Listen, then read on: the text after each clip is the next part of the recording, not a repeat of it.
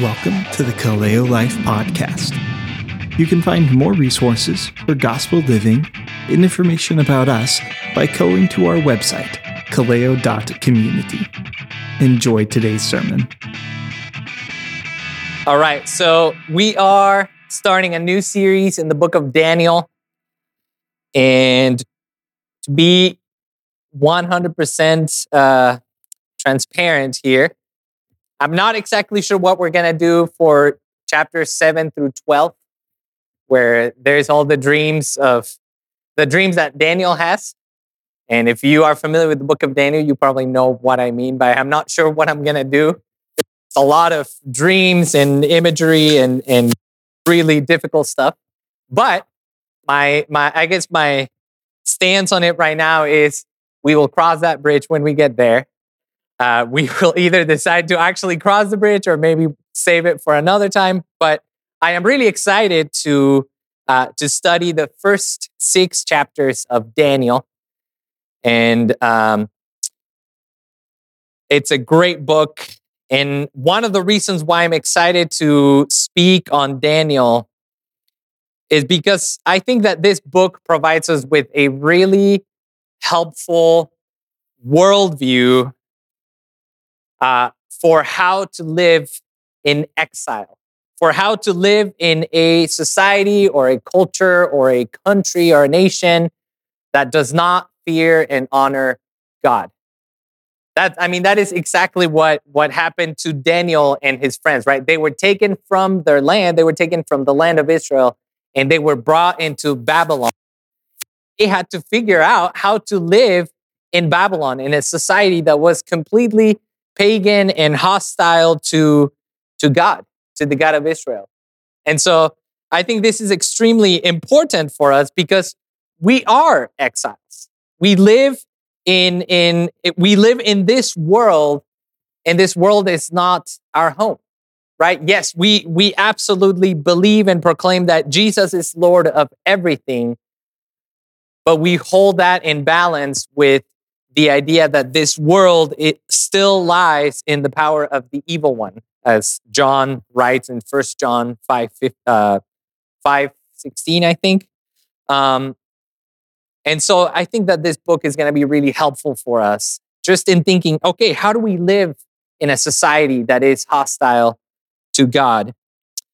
How do we live faithfully? How do we live wisely as exiles? So let's pray, and then we will read chapter 1.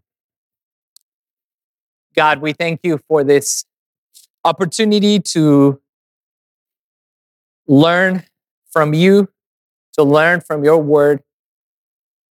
Thank you for the book of Daniel. Thank you for the faithfulness of Daniel and his friends.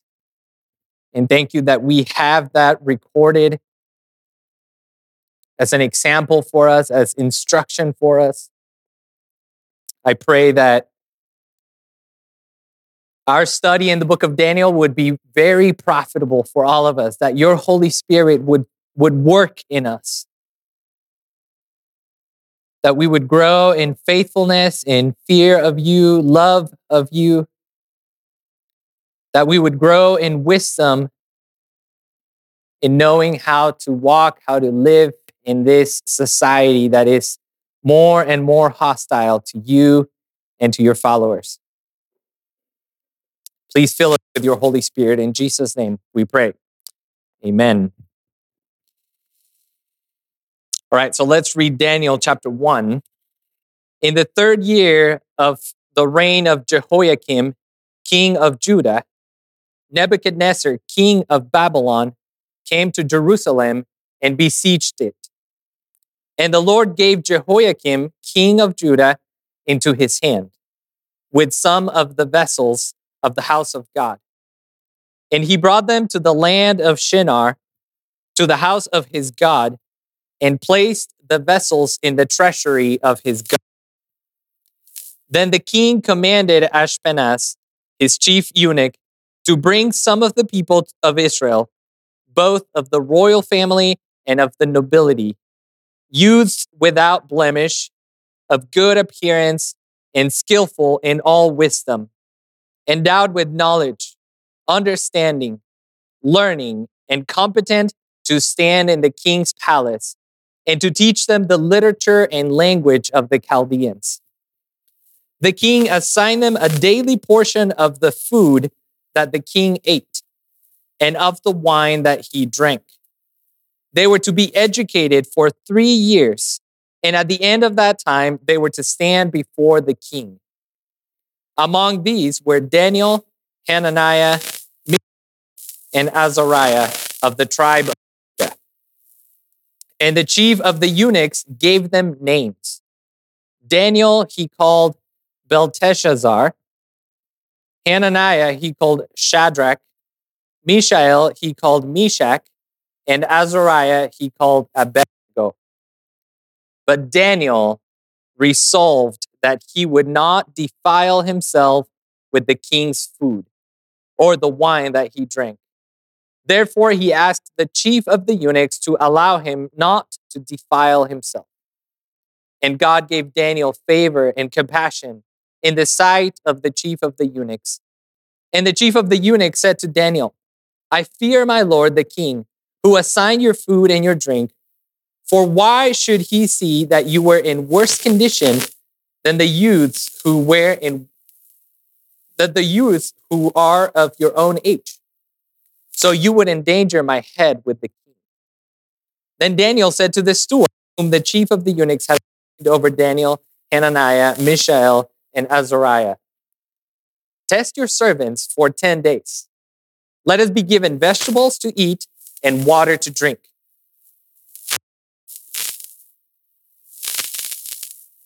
Then let our appearance and the appearance of the youths who eat the king's food be observed by you, and deal with your servants according to what you see.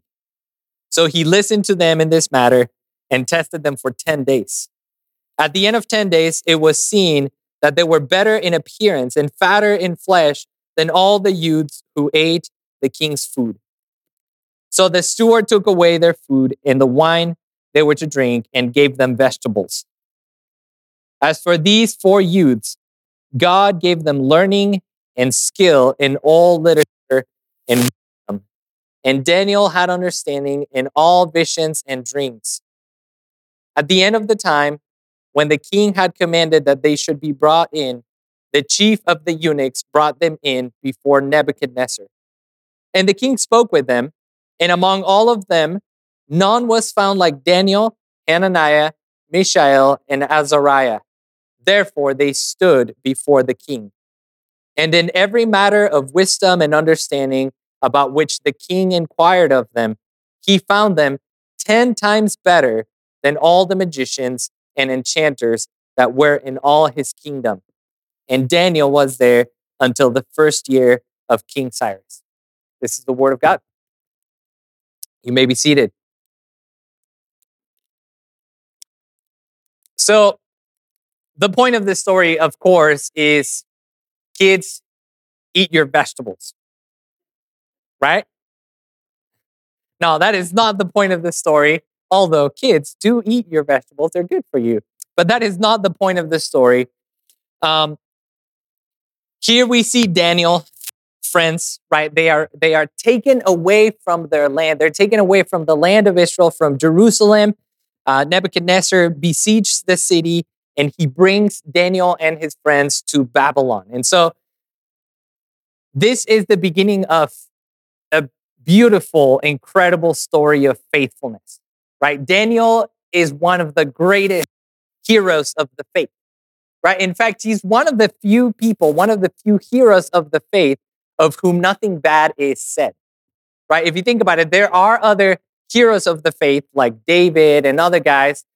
And as much as we, admire the things that God did through them and their faithfulness to God, we are very aware of their downfalls as well, of their failures.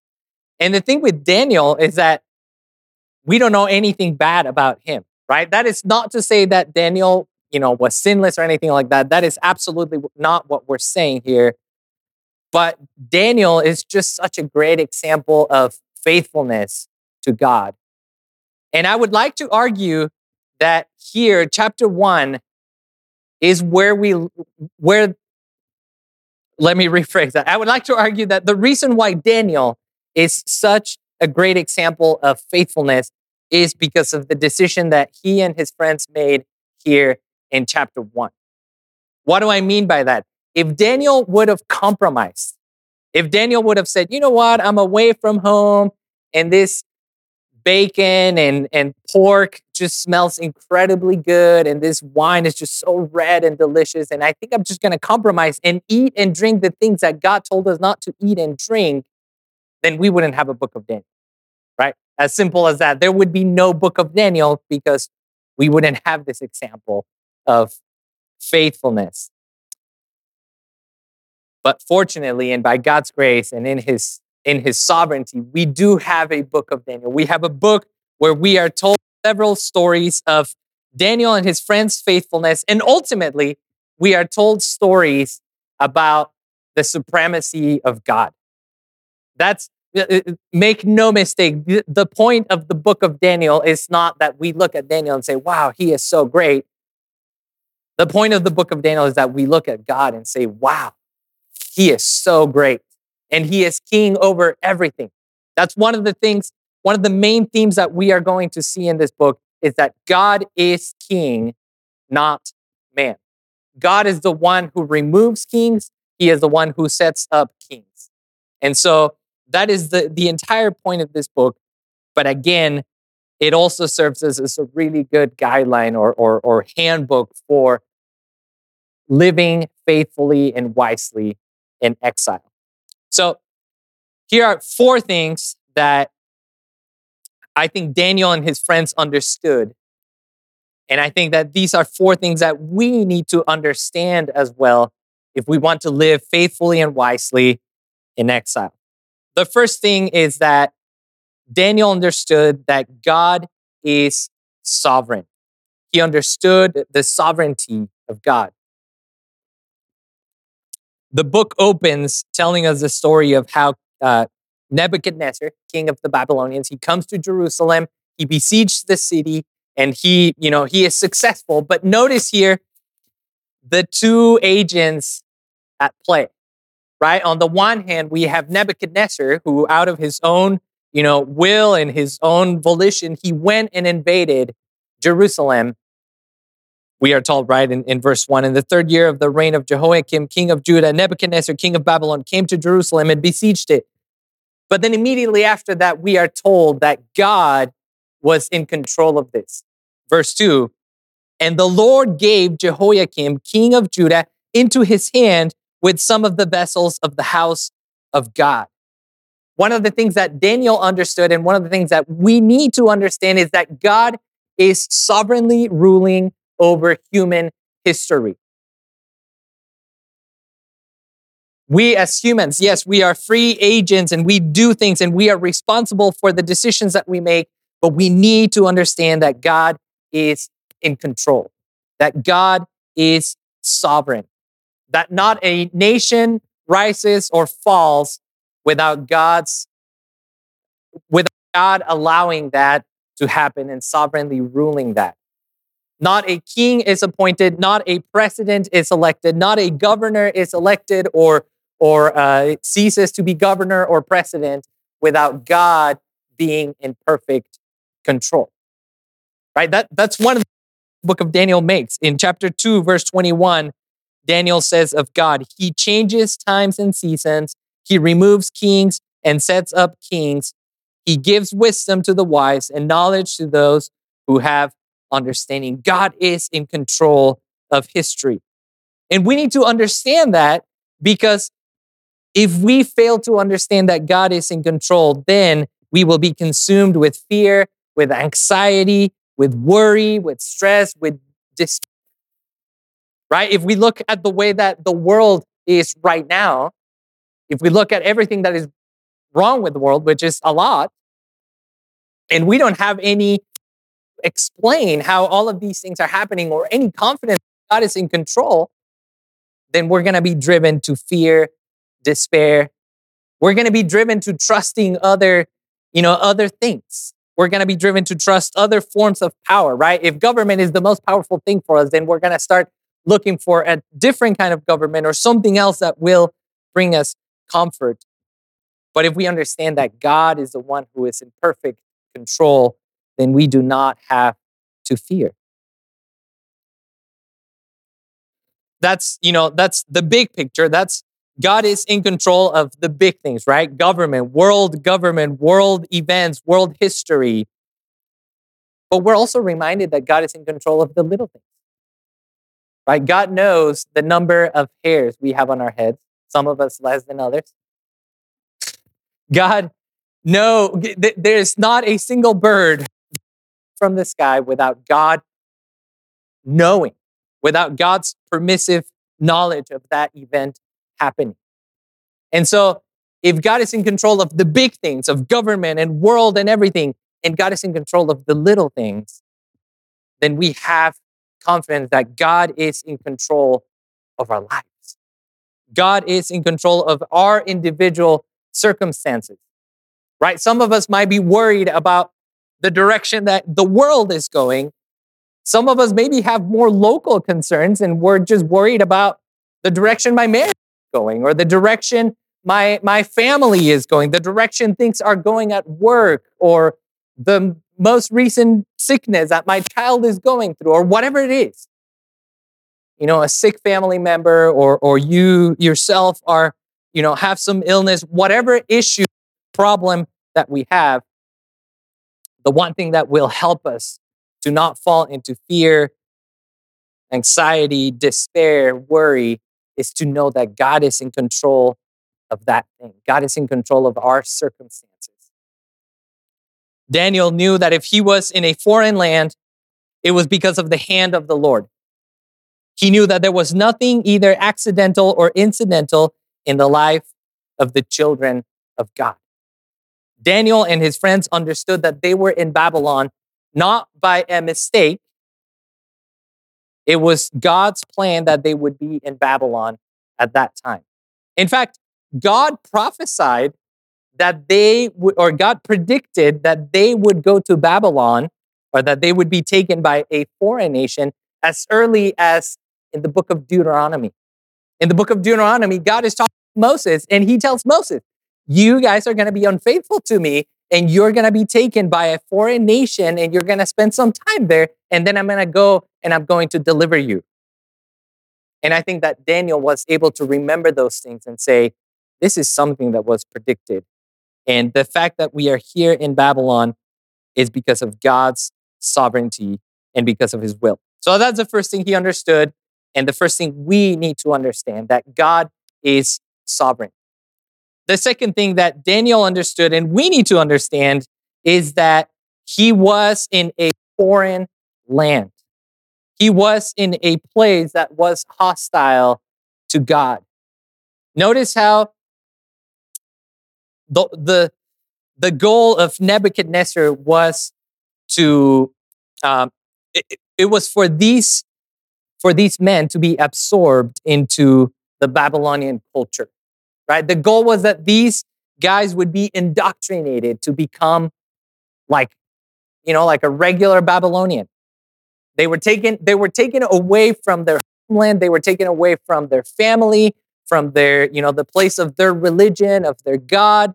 And they were brought into this foreign land and they were given the king's food. They were educated, right? In the Babylonian system of education, they were educated for 3 years and they were even given pagan names. Their names were changed because the whole goal was for them to be indoctrinated and to be ultimately absorbed into the culture of Babylon.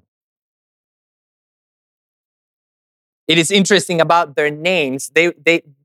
Their original names are names that praise God, names that praise the Lord, and the names that they're given are idolatrous names, pagan names. So Daniel's name means God is my judge. So every time you see that El particle in a Hebrew name, it's talking about Elohim. It's talking about the God of Israel.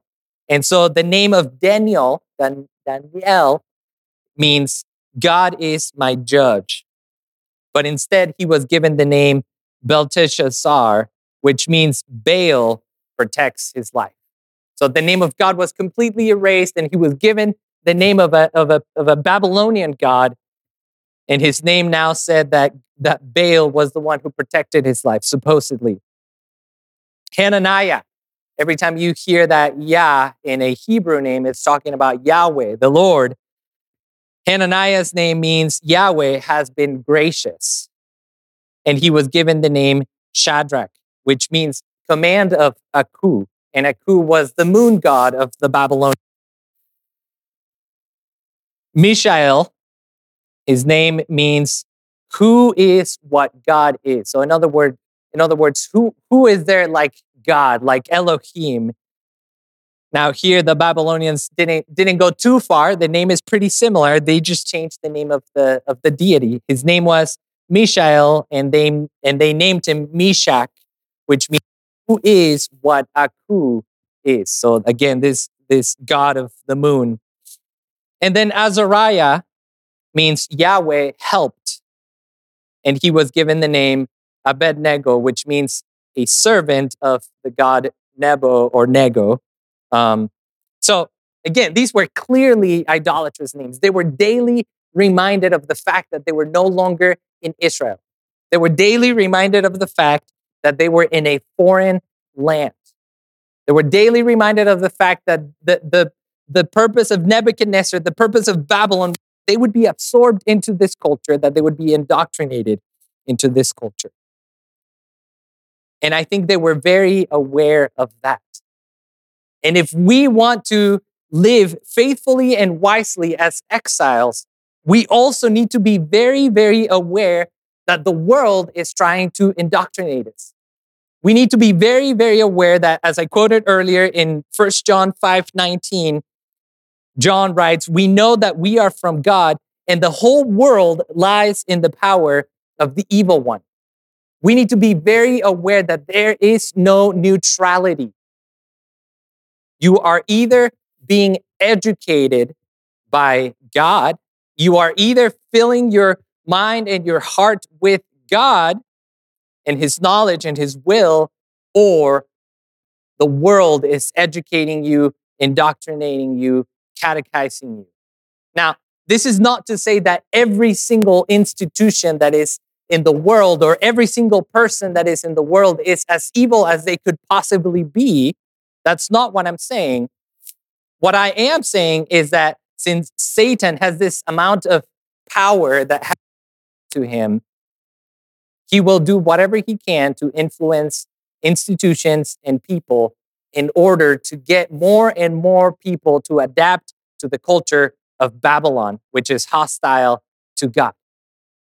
And so I think this is extremely important for all of us. For example, for us as parents, we need to realize that the world, that Satan is trying to indoctrinate our children.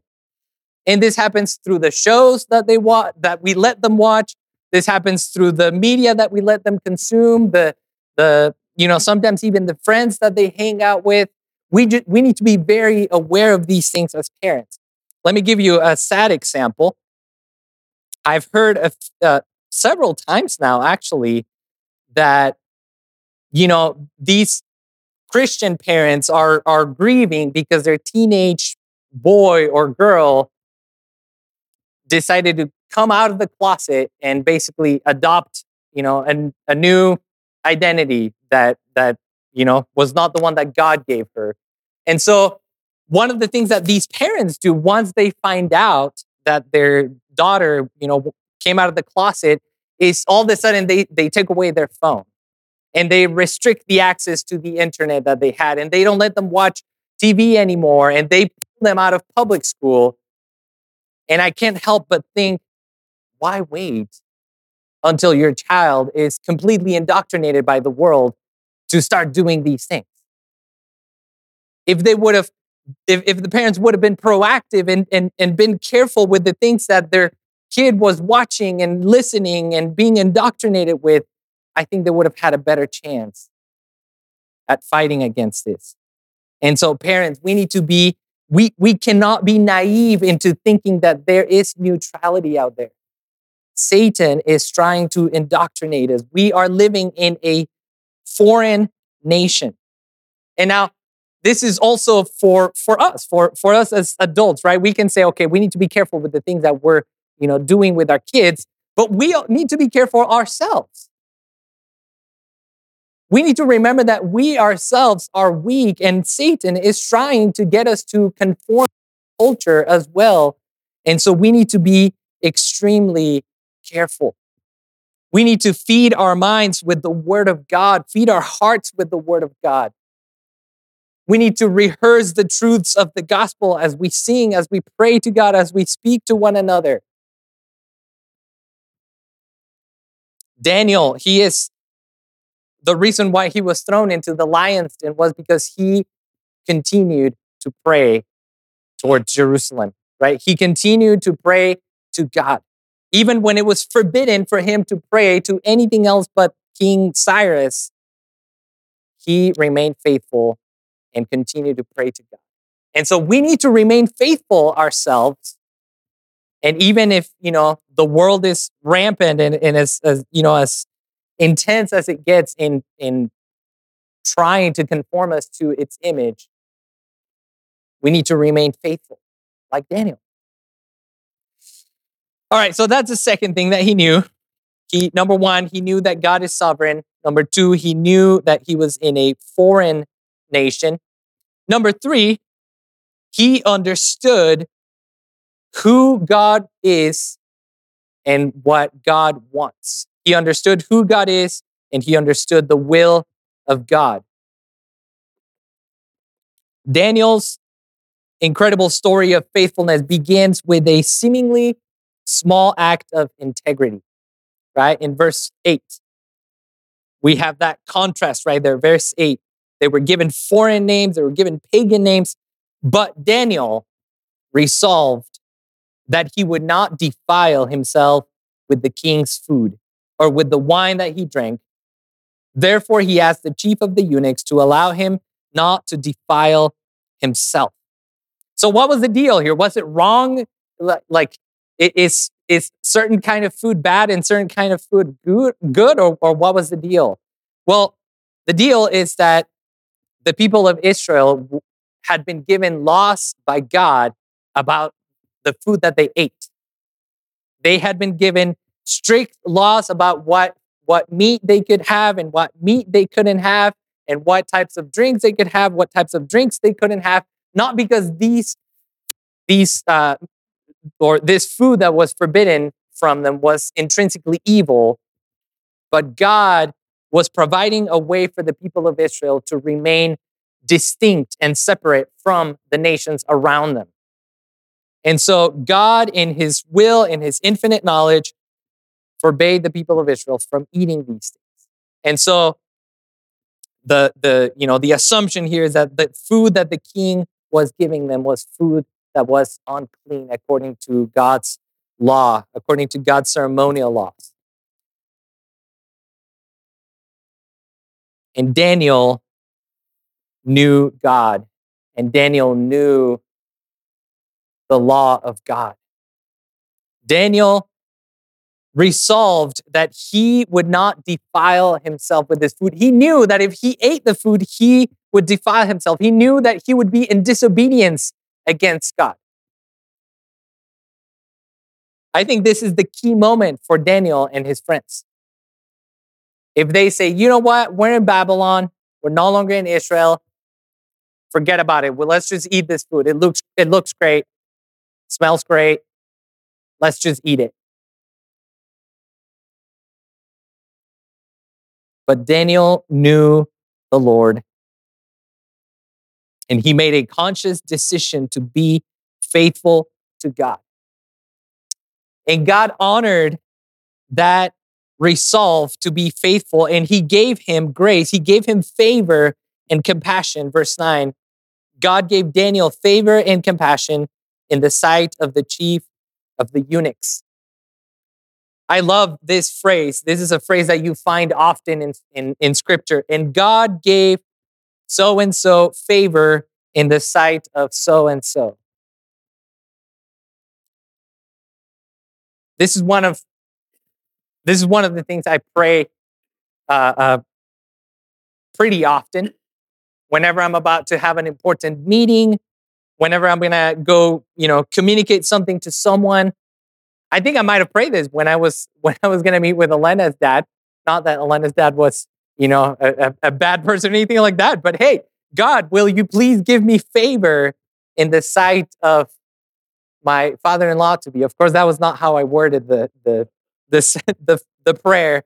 But God gave favor to Daniel in the sight of the chief of the eunuchs. We are so dependent on God, right? We need to resolve to obey God, to obey His word, and we need to trust that God is the one who will give us favor, right? So whether it's maybe having a conversation with your employer, asking them to give you the day off on Sunday because that's the day that you go and worship with your church family.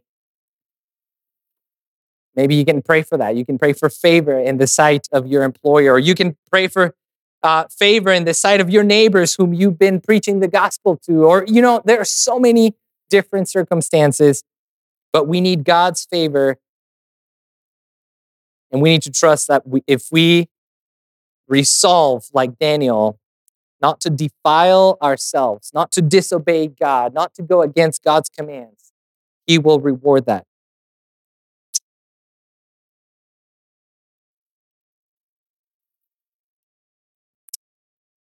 I think the reason why Daniel was faithful to God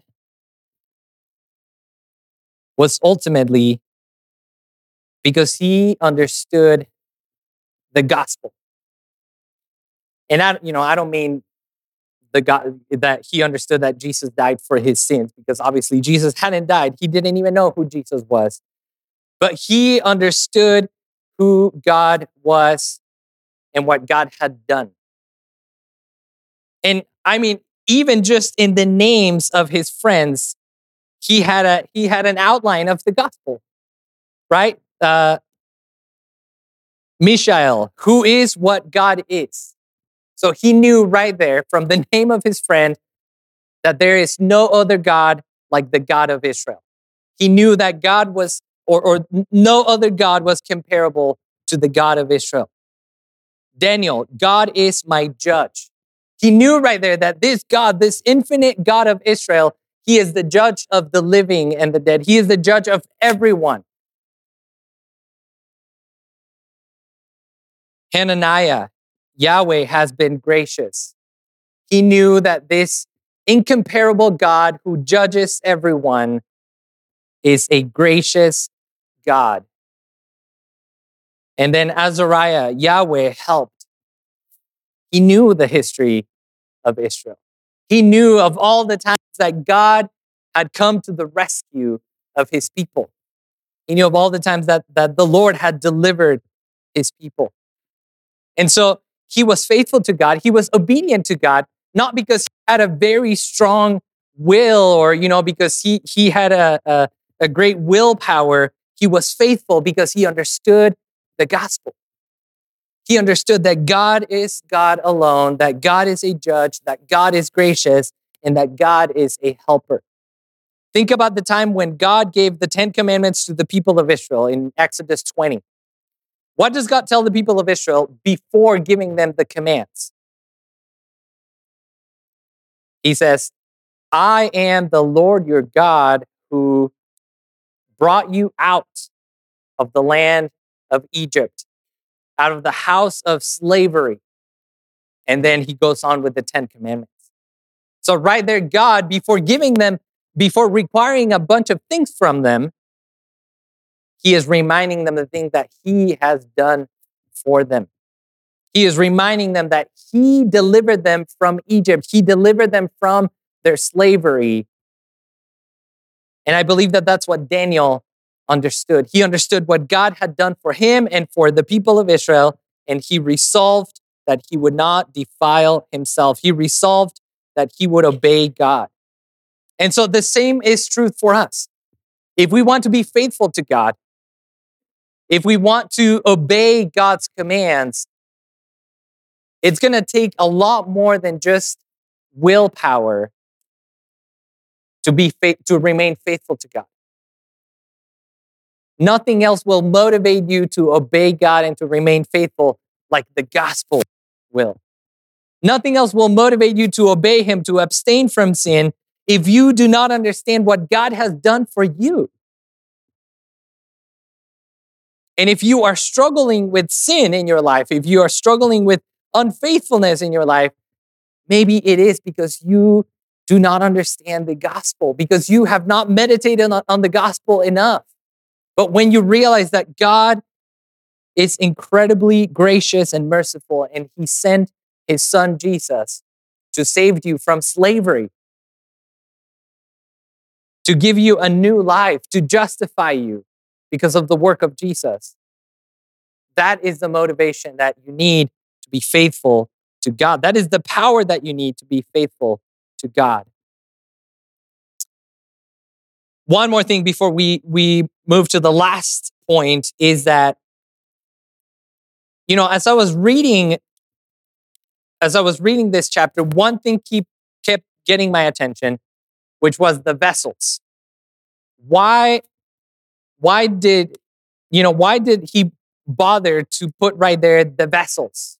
What's the point with the vessels? And the vessels will actually show up later with Nebuchadnezzar's son. But one of the things that I started thinking about, and I'm not ready to make a whole theology out of this, but this is just kind of I've been pondering.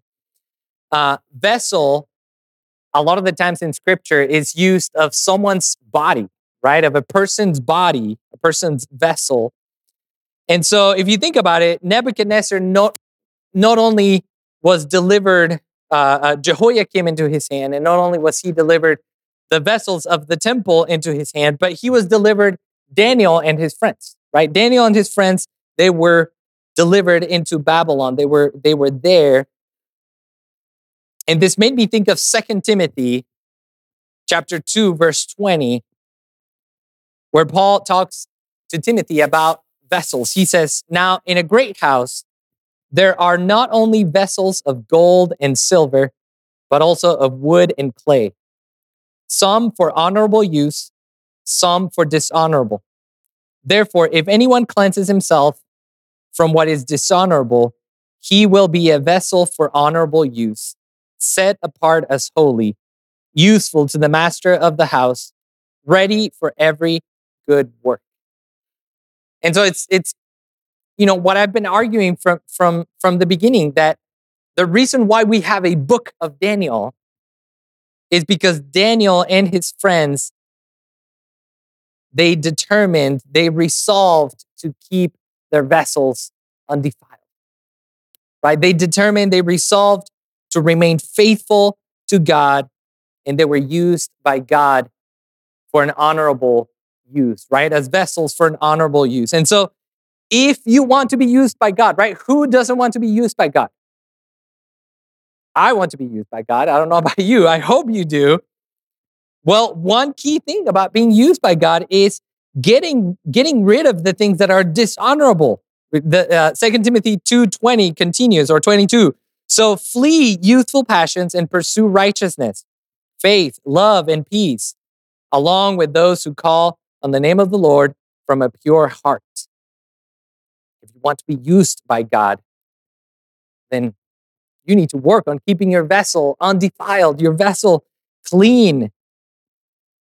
And again, the motivation for this is ultimately the gospel. All right, the last thing that Daniel understood and that we need to understand if we want to live faithfully and wisely in exile is that ultimately God is the one who gives us understanding. In verse 17, we read, after they are tested and they turn out to be healthier than all the other guys, we are told in verse 17 that as for these 4 youths, God gave them learning and skill in all literature and wisdom, and Daniel had understanding in all visions and dreams. And then in verse 20, we are told that the king found them 10 times better than all the magicians and enchanters that were in all his kingdom. Daniel himself is the first one to acknowledge that the wisdom that he has is not his own, right? When he, in chapter 2, when he comes to interpret Nebuchadnezzar's dream, he tells him, it's not me, it's not my wisdom. God didn't reveal this to me because I'm super wise and smart and clever. He says, God is the one who reveals mysteries. God is the one who gives wisdom. And brothers and sisters, living in exile requires a lot of wisdom because we are going to be facing things that we have never faced before. We're going to have to make decisions about maybe what battles we fight.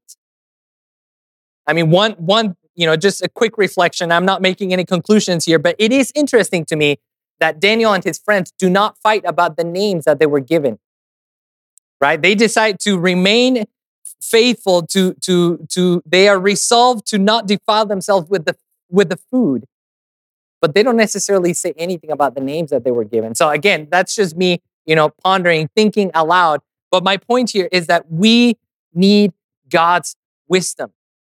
If we want to live faithfully in exile, we need God's wisdom. And we need to understand that ultimately He is the one that gives us understanding. In James 1, if any of you lacks wisdom, ask God and He will give you, I'm misquoting that. Let me look it up real quick.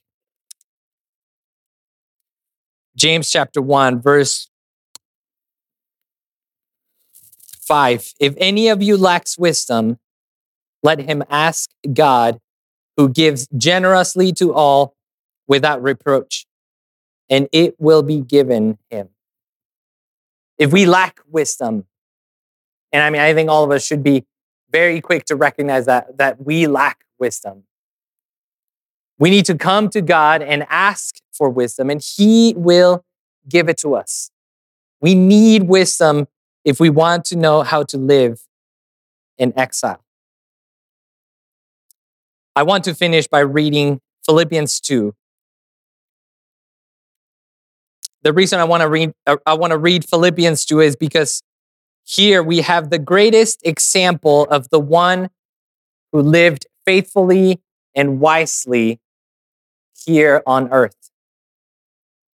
And just like, Daniel was exalted to the court and to the king's palace, in Philippians we have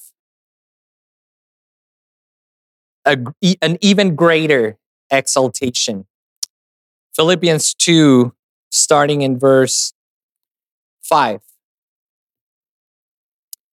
Have this mind among yourselves, which is yours in Christ Jesus, who, though he was in the form of God, did not count equality with God a thing to be grasped, but emptied himself by taking the form of a servant, being born in the likeness of men, and being found in human form, he humbled himself by becoming obedient to the point of death, even death on a cross.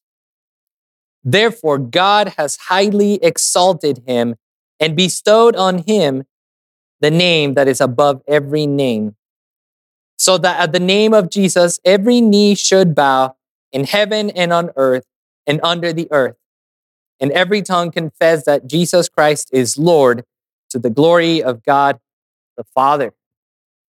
Let's pray.